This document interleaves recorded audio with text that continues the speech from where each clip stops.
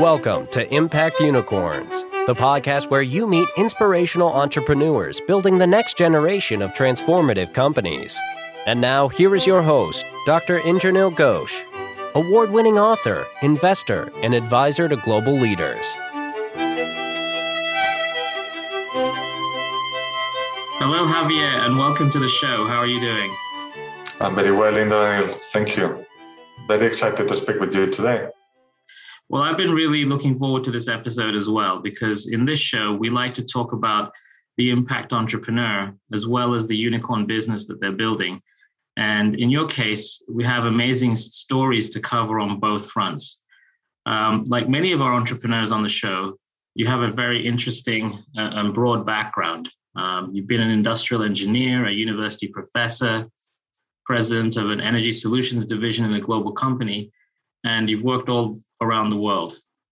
And now you've brought these skills to bear in Highview Power, which is a high growth company transforming the field of long duration energy storage.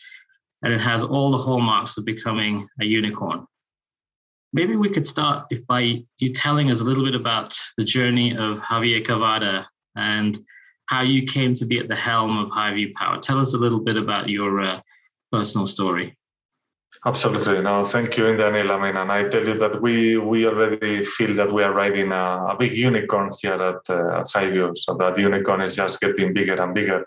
But as you said, I'm mechanical engineer, then industrial engineer, and I like to describe myself in a humble way, as I have been in most of my career in a Finnish company. And Finland is well known for its honesty and humbleness and hard working, and well, as a mechanical engineer in a city called Santander, very well known from the bank, but very tiny, almost beach resort in the north of Spain. So I can tell you, when I was barely 25, I had the dream life in a way. I have a wonderful family. I was the factory director of a global company running a factory in my hometown. I was a university professor.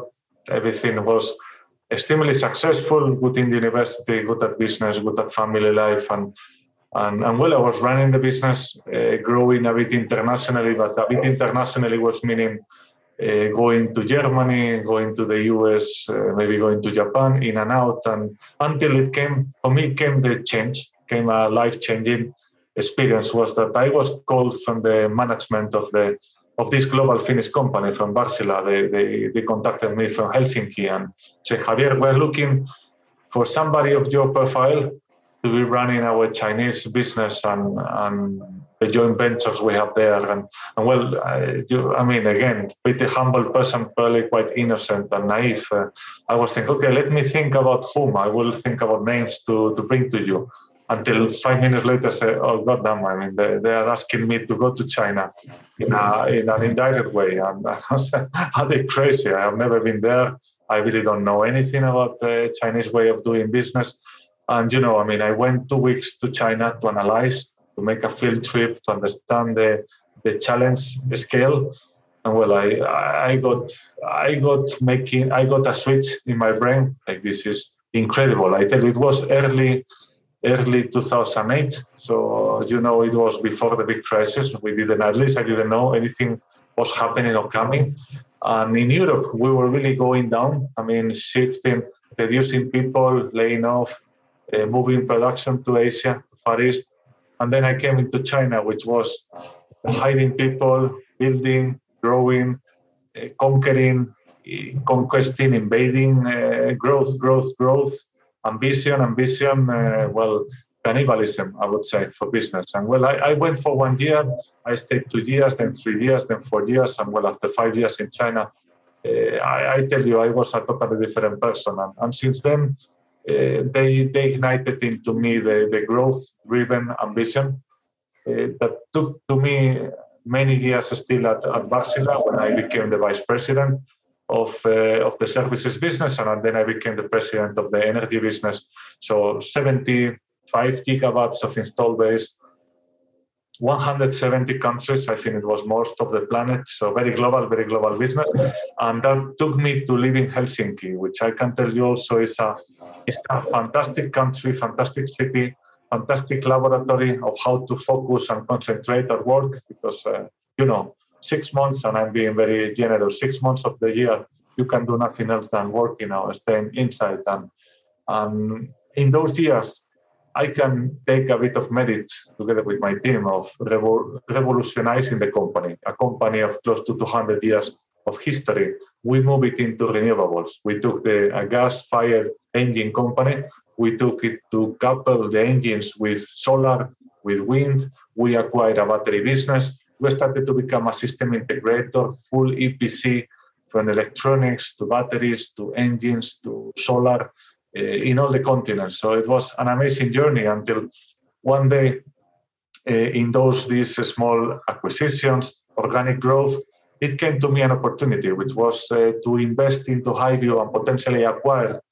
I was thinking in acquiring Highview from Wärtsilä. And during the due diligence, I got the second switch. But that's okay. Definitely, I'm not going to be acquiring this company from Wärtsilä. I'm going to make sure this company acquires me.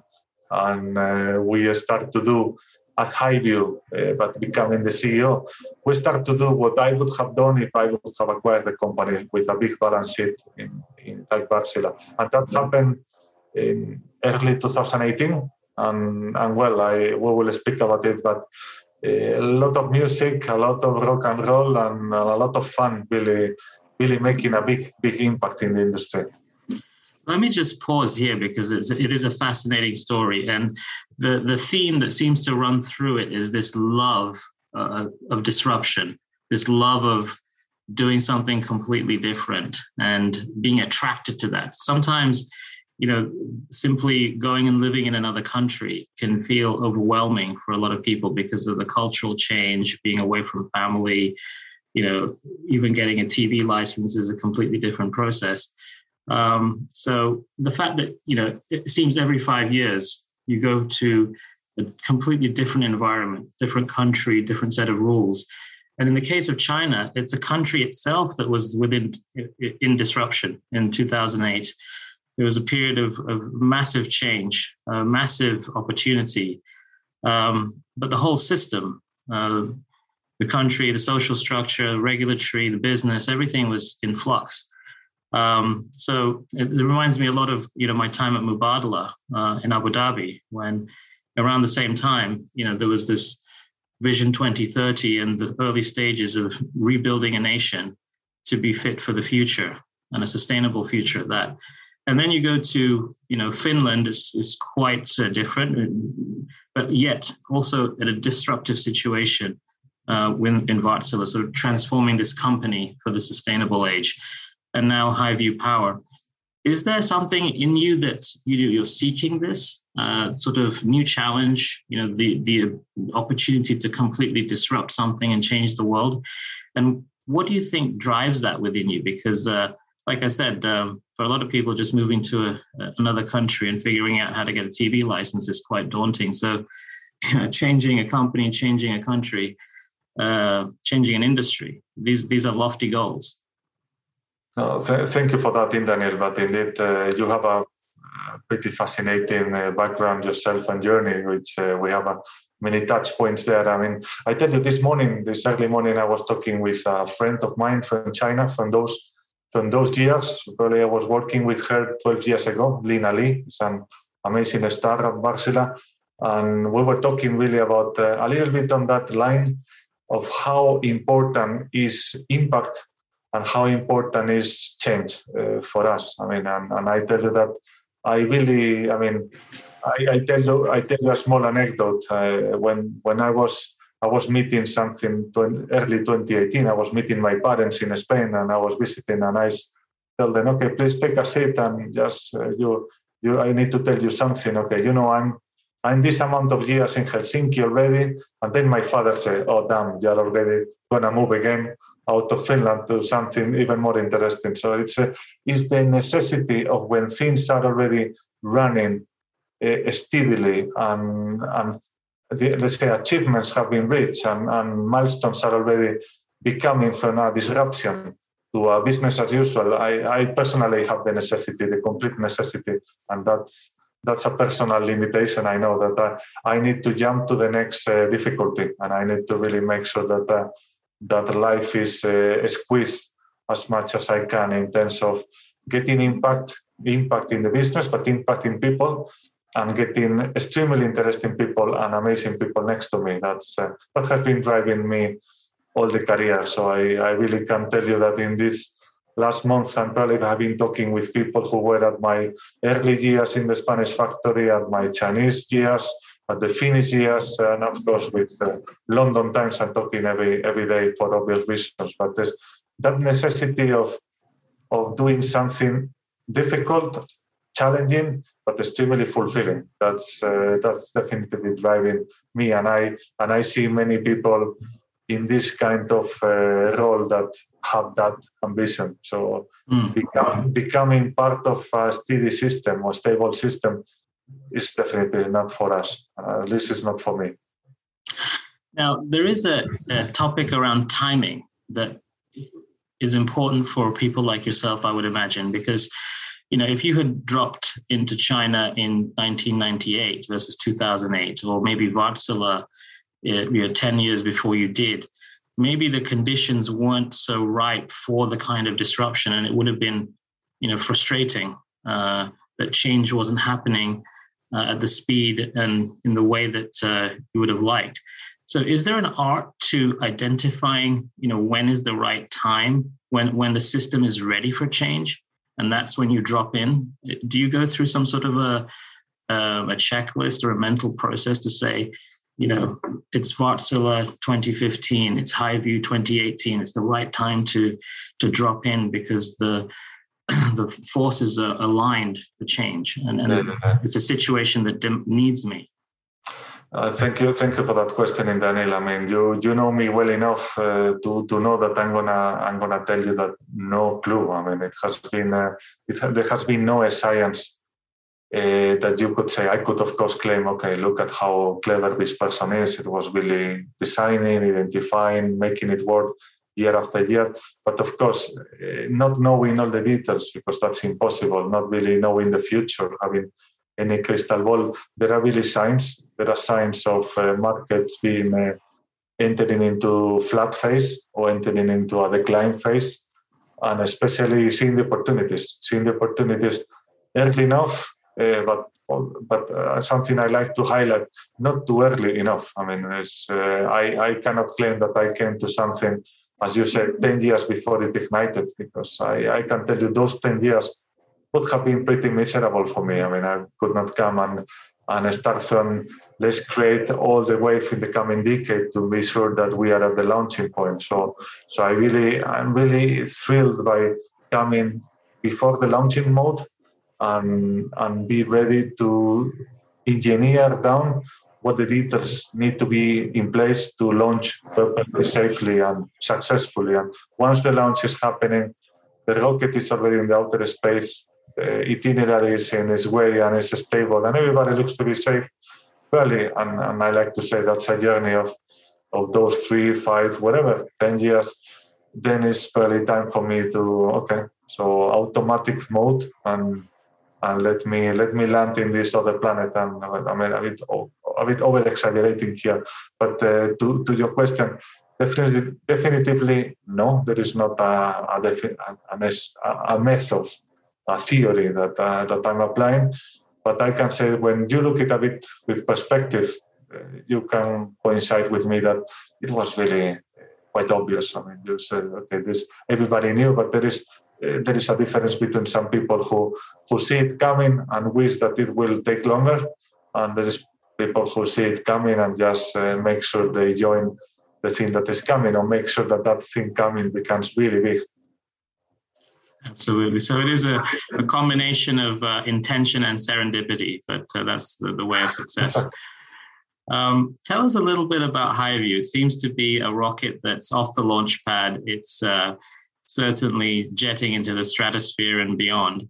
But in layman's terms, can you tell us a little bit about what Highview Power is trying to do? What is this mysterious field of energy storage, and why is storing energy for longer durations, which is Highview's mantra, why is that important?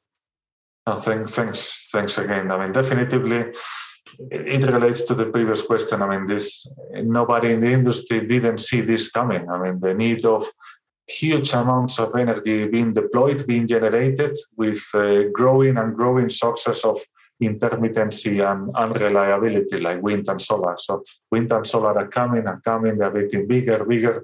I mean, there are some moves that say, okay, we can really inject small amounts of storage here and there, and we will solve it. Everybody with a bit of common sense knows that you need a chunky amount of storage, 24/7 amount of storage that enables you to really store all the excess of generation and be able to deploy it into the grid to the consumers when there is not enough generation. So super obvious. The thing is that we can look at some technologies that are well known that can give you 1 hour, 3 hours, 2 hours, 30 minutes. No, but long duration storage is about making sure that the 24-hour cycle is covered. So you can really move even power from one day to another, or from one day to several days later. So and hydropower is by far, I would say, the leading company, the leading platform, the leading movement of long duration energy storage, because we have developed a technology that, again, as a mechanical engineer, is pretty simple. We call it many times a pump hydro in a box, because pump hydro everybody knows. And what we do is just take the air that we are breathing, compress it, liquefy it, and then you are storing a big amount of energy into that compressed and liquefied air. So when you want the energy back, you gasify it again, and you just run a turbo generator. So I would say technically pretty simple. Of course, getting it very high performance and high returns is what Hydro has been working for more than 10 years. And well, I can tell you in 2018 was the launching mode when I was joining, taking a technology from demonstration. The company had a pilot, a demonstrator. Technology was super proven. Partners were eager. The market was not there. But the market was not there because it needed to be taken from the shared, brought down, and show that this technology is the one resolving all the challenges that, well, I would say regulators, politicians were a bit stuck. What do we do? So long duration, to your question, Daniel, long duration energy storage, but not only storing energy, so giving all the services that coal, gas, diesel, all fossil fuel power stations have been giving. We give them in a storage manner with a purely renewable asset, but with all the mechanical characteristics of generators, turbines that the traditional technology has been giving. So the missing piece of the puzzle, and we are in building mode. That's why we feel the unicorn is becoming large enough that we probably need to get to another level than a unicorn. Yeah, that's very interesting. So basically what you're saying is in the electrical grid, there needs to be balance at all points and all times. Okay. And so if you have too much generation of solar or wind because the sun's shining or the wind's blowing and is generating somewhere, in a remote place or offshore, first of all, you need to get that energy to a place where the demand is, which is, let's say, a large city. But, if you are, as we are right now, taking away more and more of the hydrocarbon-based power generation, which is coal and oil-fired power stations and so on, which generate electricity in a more steady manner. So on the one hand, you're taking away the steadier electricity production. On the other hand, you're increasing the amount of intermittent energy production, which is far away from where it might need to be used. You create this problem of lack of balance in the grid, that the energy is not being produced at the time and the space, at the place where it's demanded. And so you need either to be able to transmit that over long distances, and potentially build so much wind and solar that you don't even use some of it, but you have enough for your peak capacity. That seems like an expensive approach. Or the other approach would be that you actually build in storage at different points in the grid where there are vulnerabilities. And so you store the excess energy when the sun is shining in the middle of the day and you may not need so much electricity. And then you release it into the grid in the evening when there's maybe more need for heat and light. So at the moment, we have things like battery storage, lithium ion, which are only storing energy for 30 minutes, 1 hour. But as more and more intermittent energy comes onto the grid, you'll need to store larger amounts of energy for longer durations to even out those peaks and troughs. And so this is where this longer duration storage becomes so important and will become increasingly important as there's more renewables energy coming online and more hydrocarbon-based power generation coming offline. And I guess this is, the thesis for long duration storage. Absolutely. And I like that you mentioned lithium ion. I mean, as I was mentioning from my journey at Wärtsilä, I mean, we made Wärtsilä become, and it's still today, one of the top leaders globally in integration of lithium ion. Lithium ion is an amazing technology that has a huge inertia and dynamism coming from the automobile industry, looking, of course, at the computer electronics, etc. Our technology, HYVIA technology, is completely complementary. So I want to highlight that lithium ion is going to be able always to have very fast response, very modular approach. So we have our first projects in islands, and I can say in Canary Islands, in a big asset owned by the local utility. We are installing a little battery. Little we call it, is still huge, 30 minutes, 50 megawatts. And then we're having 50 megawatts, multiple hours, up to 10 hours of our technology, so that our technology is the one that is making sure 24/7 you have backup.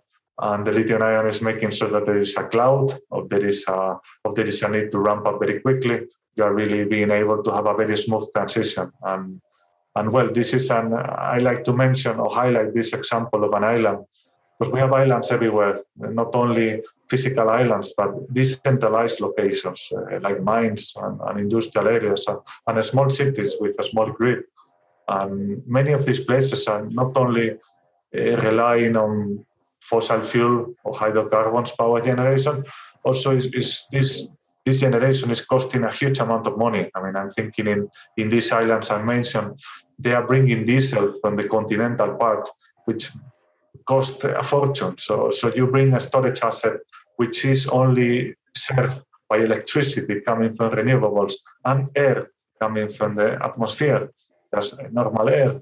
And then you remove all the diesel logistics, all the diesel cost. So you don't only remove all the CO2 emissions, you also make you make a lot of money with assets like this. And it's at the end, the market happens when the financial sense comes to place. And for that reason, I mean, we have most of our first projects are happening in very remote locations like islands, mines, and as I mentioned, the Canary Islands. I can mention Chile, Australia, and well, we can speak a bit more on big grids like UK or Spain, which are more related to what you just mentioned, is absorbing all the excess of wind and solar that is being curtailed because the demand and the generation is not matching, and then dispatching it later, which I can tell you that lithium ion does very well to the length that it has. One of the big differences of our technology is that it's a mechanical technology. You can empty the storage completely, fill it completely. You cannot do that with electrochemical. Electrochemical have other characteristics like speed and modularity, but you cannot cycle it completely. If not, you would have degradation and reduction of capacity of storage. And that's one of the key points of this pumped hydro in a box that we do at HYVIA.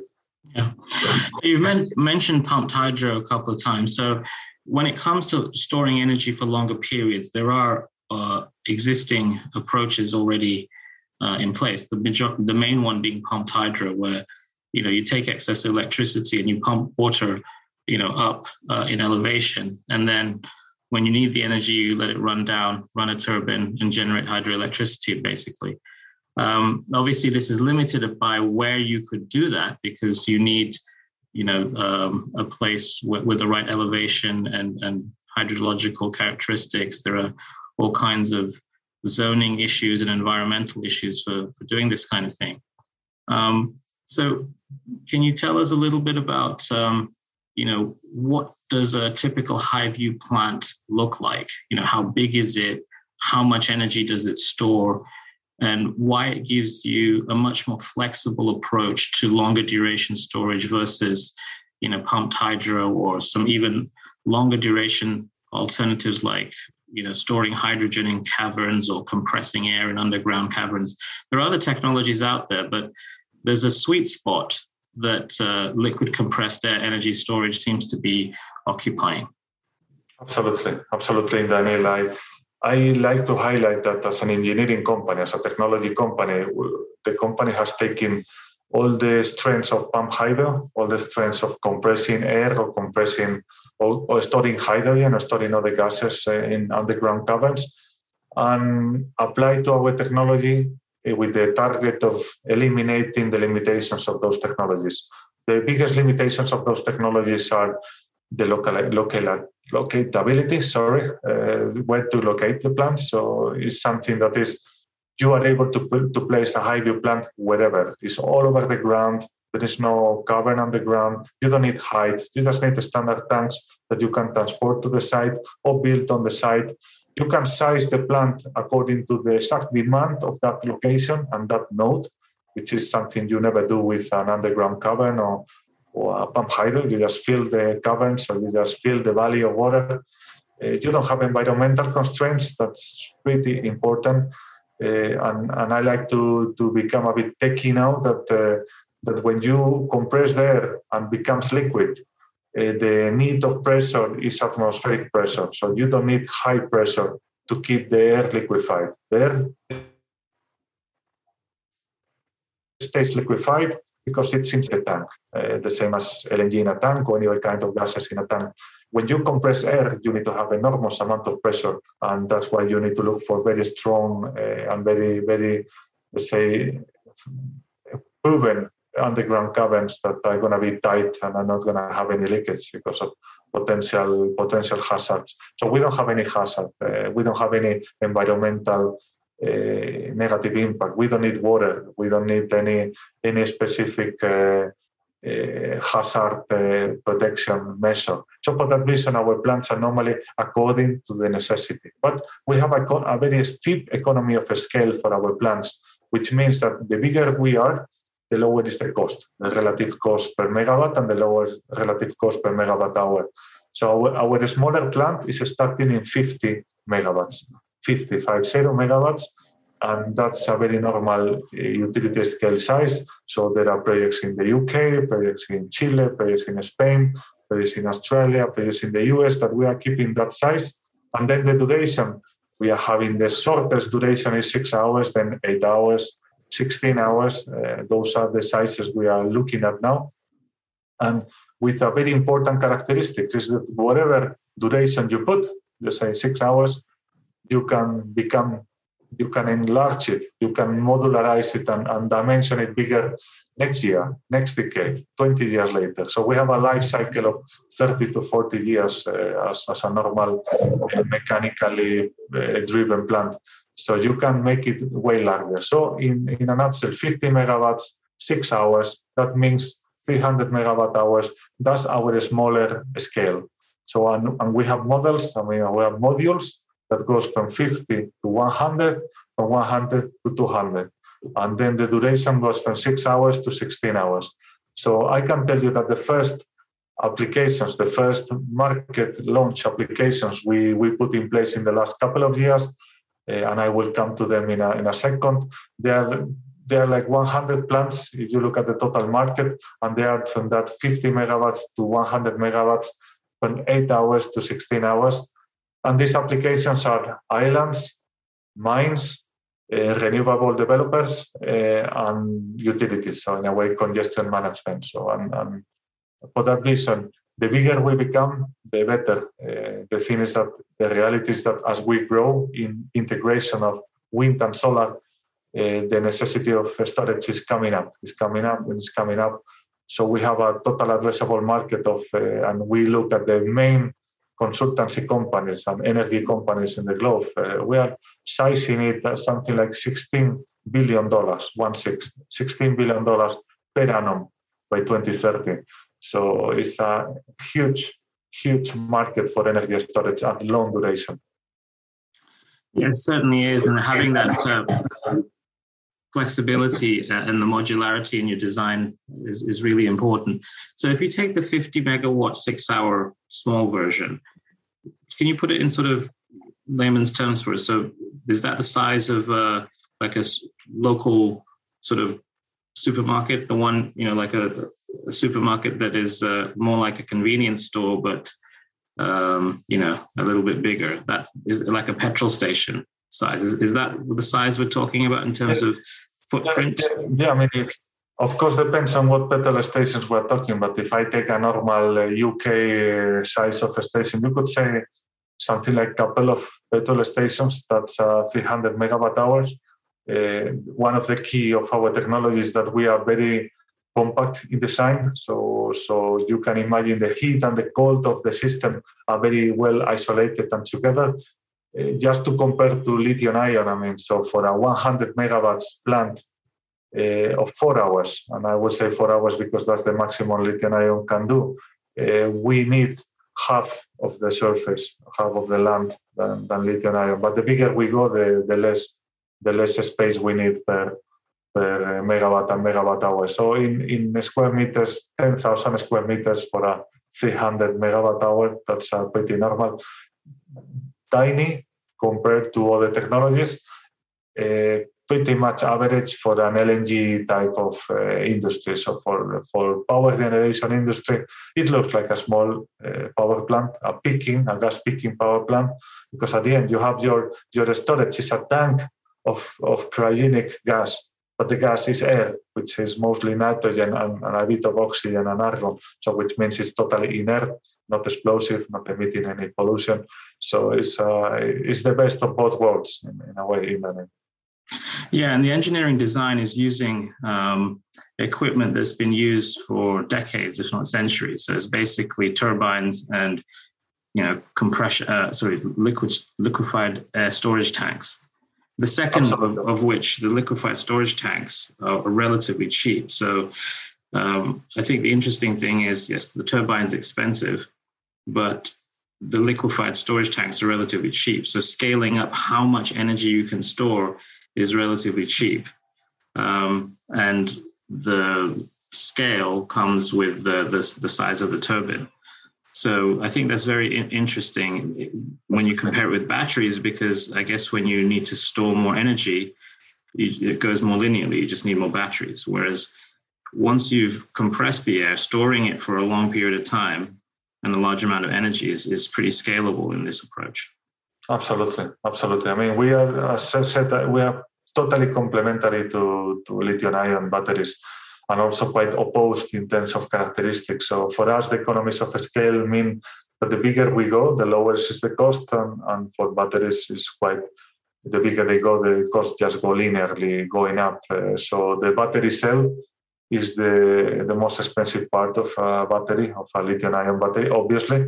Well, for us, the battery cell, you could call it, is the tankage, it's the vessels where the liquid air is included, which is the lowest cost of the whole plant.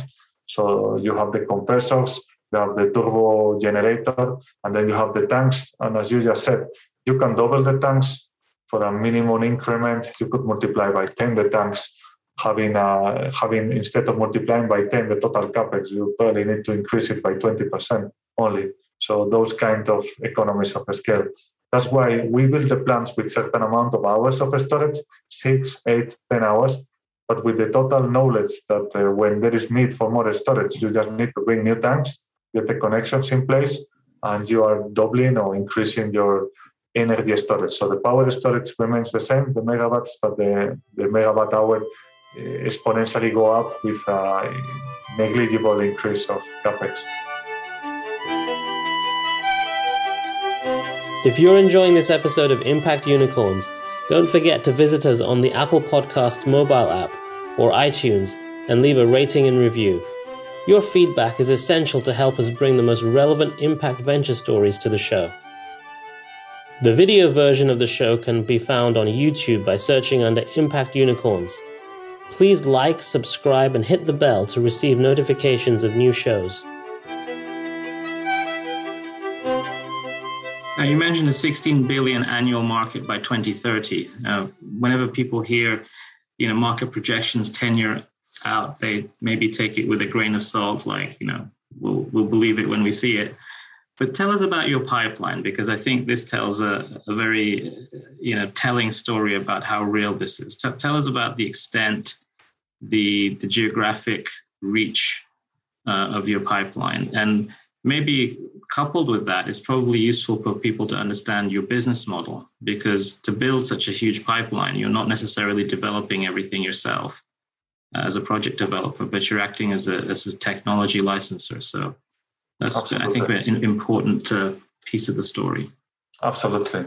I mean, one of the things is that even we take the total market with a pinch of salt, I can say that is a marginal portion of all the wind and solar developments that are happening now. I mean, in 2021 to 2030. So that's very tangible. I mean, we as Highview, we are partnering with the main wind and solar developers and energy companies. But you said it well, Daniel. We are a technology company. We are a technology platform. And what we became is 3 years ago, we became a developer. We developed our pipeline with our own proprietary technology. It's all patented and protected. But looking at the size of the market and the total addressable market is so gigantic that if we would be only Highview Power developing the projects, we would be becoming a ballast for the materialization of the market and the integration and decarbonization targets that most of the countries are having. So we are a technology provider that also provides license to customers. I mean, we have customers who are owning the asset and buying the license. We are supervising with them the construction of the plant, but we are not developing, we are not owners of the plant. Of course, we have the opposite model in which we are bringing our own equity, and we are developing, we model the different grids, we model the different ISOs in different locations, and we find where are the weakest spots where you can really monetize quickly in terms of storage. And I like to say storage and other services, ancillary services like inertia, reactive power, voltage support. So all the things that you lose when you stop your gas peakers and you stop your hydrocarbons. So we bring our equity, we own the site, we build it together with an EPC. So we have different EPC agreements for different countries with the major EPC companies in the industry. And well, we have a pipeline. I could say we have a pipeline of very tangible projects of 16 projects, 16.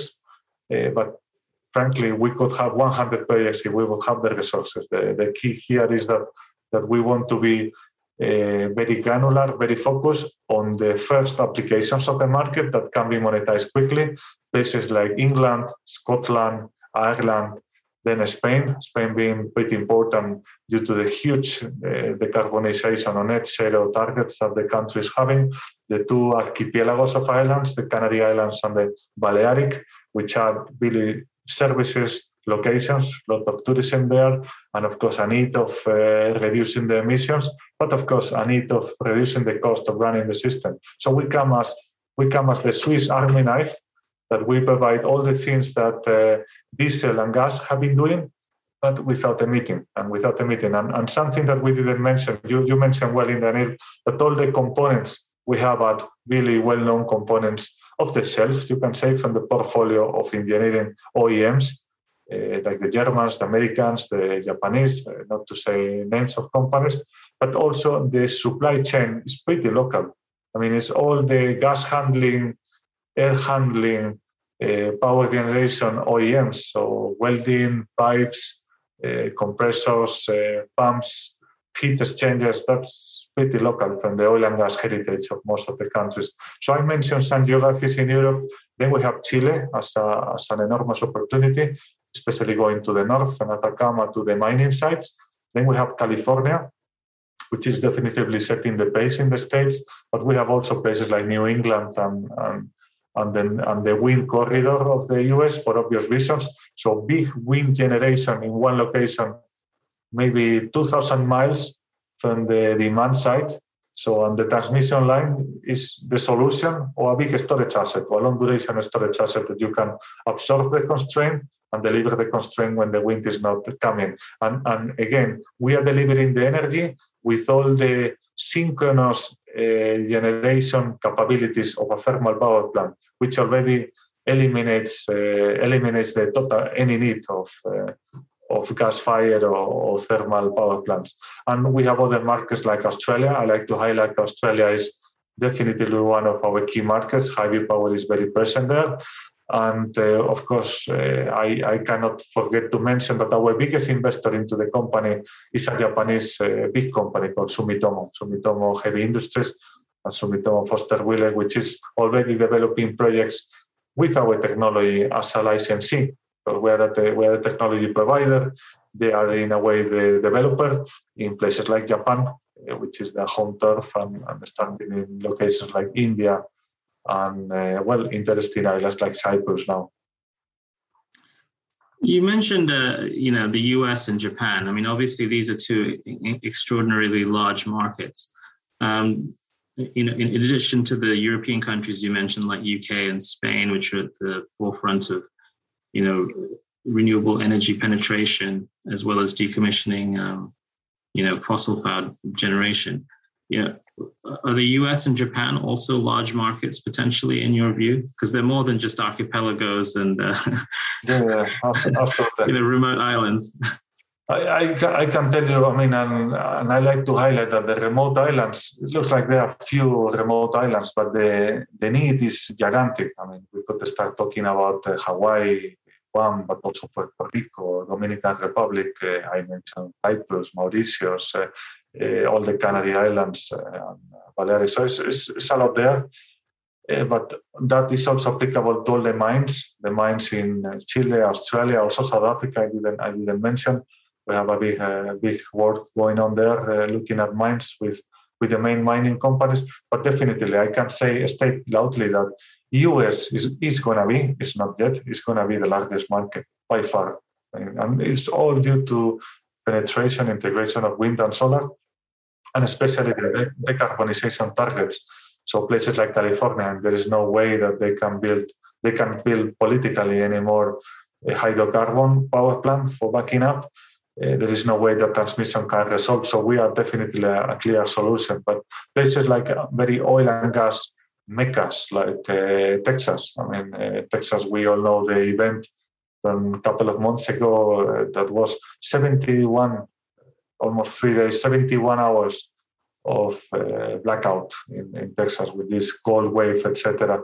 So, and I can tell you that technologies, mechanically driven technologies like ours, are not sensible to hot temperatures or cold temperatures. We are building on the heritage of oil and gas, so we can be built in north of Canada, in Lapland. We can be built in Middle East. We can build in Atacama Desert, in Mojave Desert, and that's what makes us different. And all these electrochemical, other technologies, they are very sensible to temperatures like we are not. So definitely US is, and as you notice, I didn't mention Japan yet. Japan is going to be a market, but it's going to come later. Japan is a bit of one of a kind type of market. But having a strategic partner like Sumitomo, being a shareholder of HiView, one of the biggest shareholders at HiView, is going to make sure that the market for energy storage happens at pace. I think one of the interesting things I find about HiView, and in the context of an impact unicorn, is that so much seems to happen at a critical inflection point. So the company has been around for a while, actually. I think it's 15 years. So developing its technology, doing its demonstrator and so on. But there comes a point, and it seems to have coincided maybe with your arrival as well, right, in 2018, where you go from a lot of development and probably customers not understanding at some point there'll be a need, but not really buying in. There's no pressure or regulatory pressure or even market pressure to adopt the technology. So suddenly there's regulatory pressure with net zero targets coming in. There's the grids realizing that they need long duration storage for stability, and it's a problem that's only going to get worse. The technology comes of age, it goes through a demonstration. You're able to raise a large slug of capital and get partners like Sumitomo. You're able to bring in a larger team of highly experienced senior professionals like yourself and the team that you've built. I mean, this is an enormous amount of stuff that happens in this sort of 2 or 3 year period when the rocket gets off the launch pad. Tell us, in your view, what are some of the critical milestones, the critical proof points that allow you to move from one stone to the next as you cross this sort of river at this inflection point? Because that's such a critical period. And a lot of people spend time thinking about, well, how can we get to that inflection point faster? Or how can we get through that inflection point more smoothly and raise enough capital to, stay on that trajectory? Tell me a little bit about your experience since 2018 and how you've been managing this process.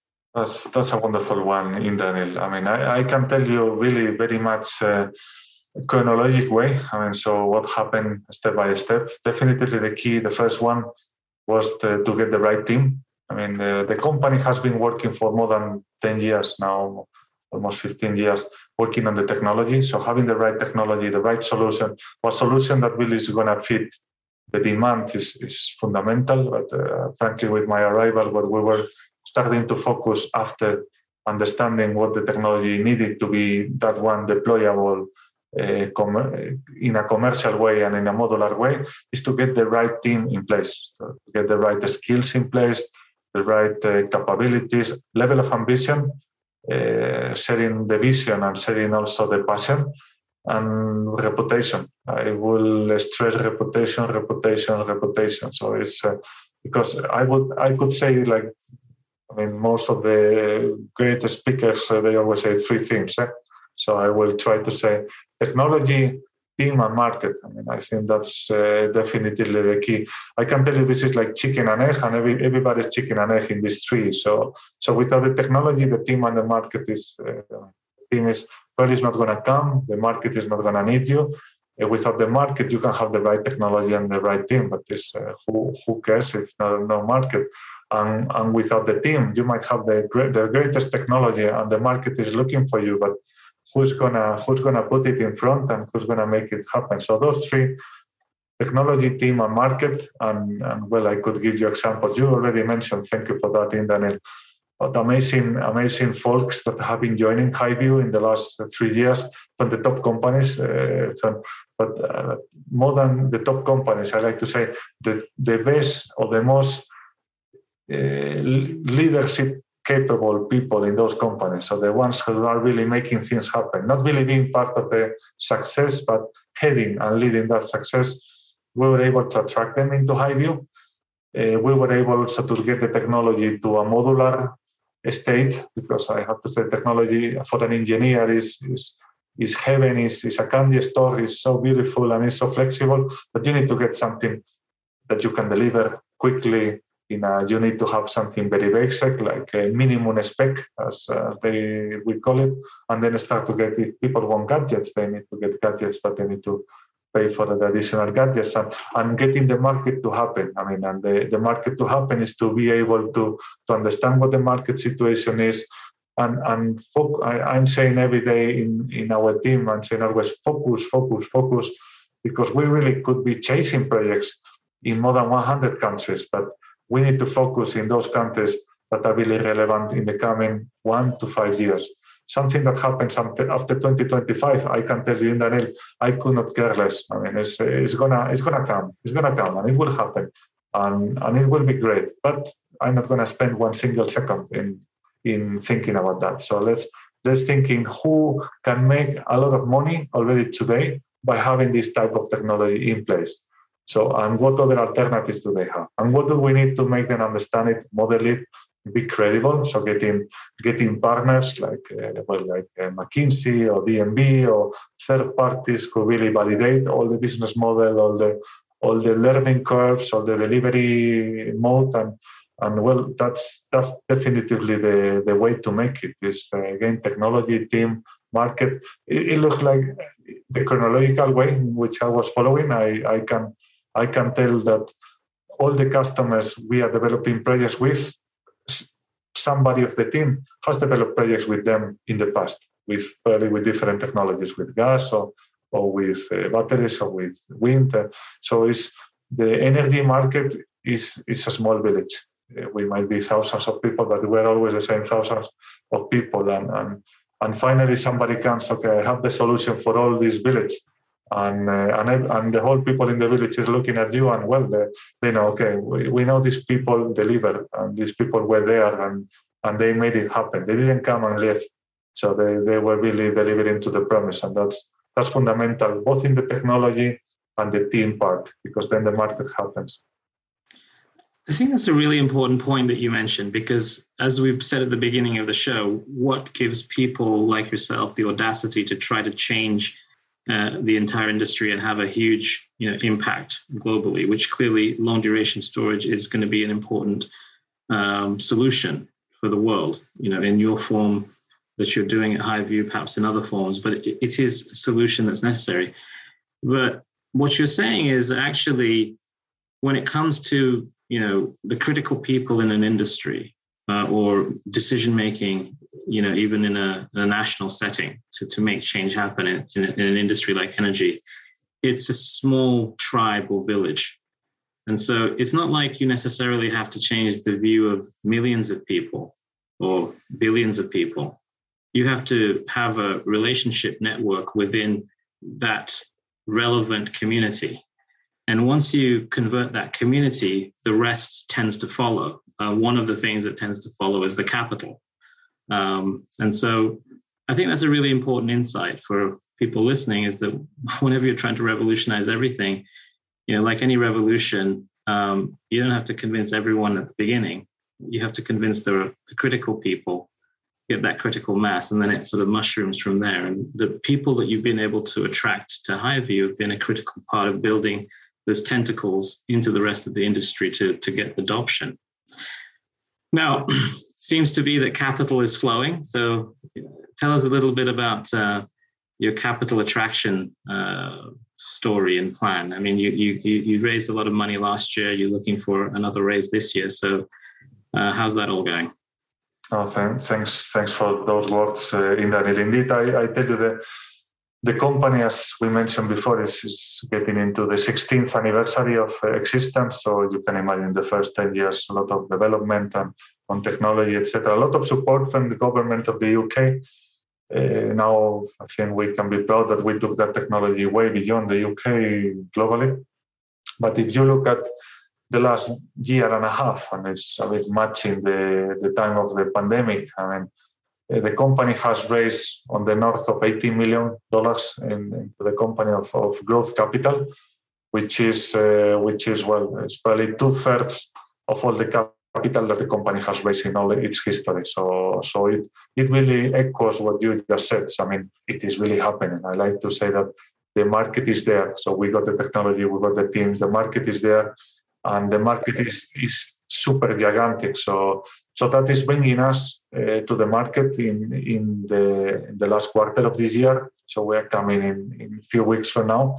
We'll come to the market for the biggest capital raise, of course, of the company. So we're going for several hundred millions, probably around £300 million in raise capital into the company to be able to support the enormous demand that this platform is having. So we're bringing that capital into the different pockets of project development that we're having, because as you can imagine, I was mentioning 16 projects. I mean, we could go for capital raise project by project and also analyze which project needs more, which needs less, so for a company like us, for a technology platform like us, that would be extremely counterproductive. So we need to make sure that the platform is able, Highview is able to multiply and exponentially multiply the impact into the market. So the more markets we can enter, the more business cases we can demonstrate and start making money for the customers, because all the customers we're having are pretty global. I mean, you were talking about the tribe, and we have a very tribal industry in energy. But I mean, at the end, same companies are doing projects in Chile, in California, in Spain, in Philippines, same company. You say, oh my God. So if you start to get projects with them in an island, definitely they're going to have in many other non-island places. So we're coming to this £300 million. It's going to be the minimum start that we are coming. But you can imagine that again, majority of the capital that the company has ever raised. In this case, again, probably more than 2/3 of the capital. And I want to highlight this is an exponential growth story with an enormous multiple. I mean, if I see where we were 3 years ago to now, is majestic. So we're already riding a unicorn, and it's pretty large unicorn of more than one head, if I go a bit mythological. And well, we are seeking to make it a way bigger, and probably a fleet of unicorns coming out of this Highview story. What a great note to end on. Thank you for that amazing recap of what you've been doing at Highview. Thank you for telling us a little bit about your own journey. This has been a terrific episode, and I think a lot for our listeners to reflect upon. So Javier, thanks so much. All the best with your capital raise and your pipeline development and your projects, and hopefully we'll catch up in a few months, a year, and see how you're getting along again. Fantastic. Let's do so. Thanks, Daniel, and thank you, everybody. All the best. Stay safe. If you've enjoyed this episode of Impact Unicorns, don't forget to rate and review this show by scrolling down and clicking Rate This Podcast. And join me next week as I talk to more inspirational entrepreneurs building the next generation of transformative companies.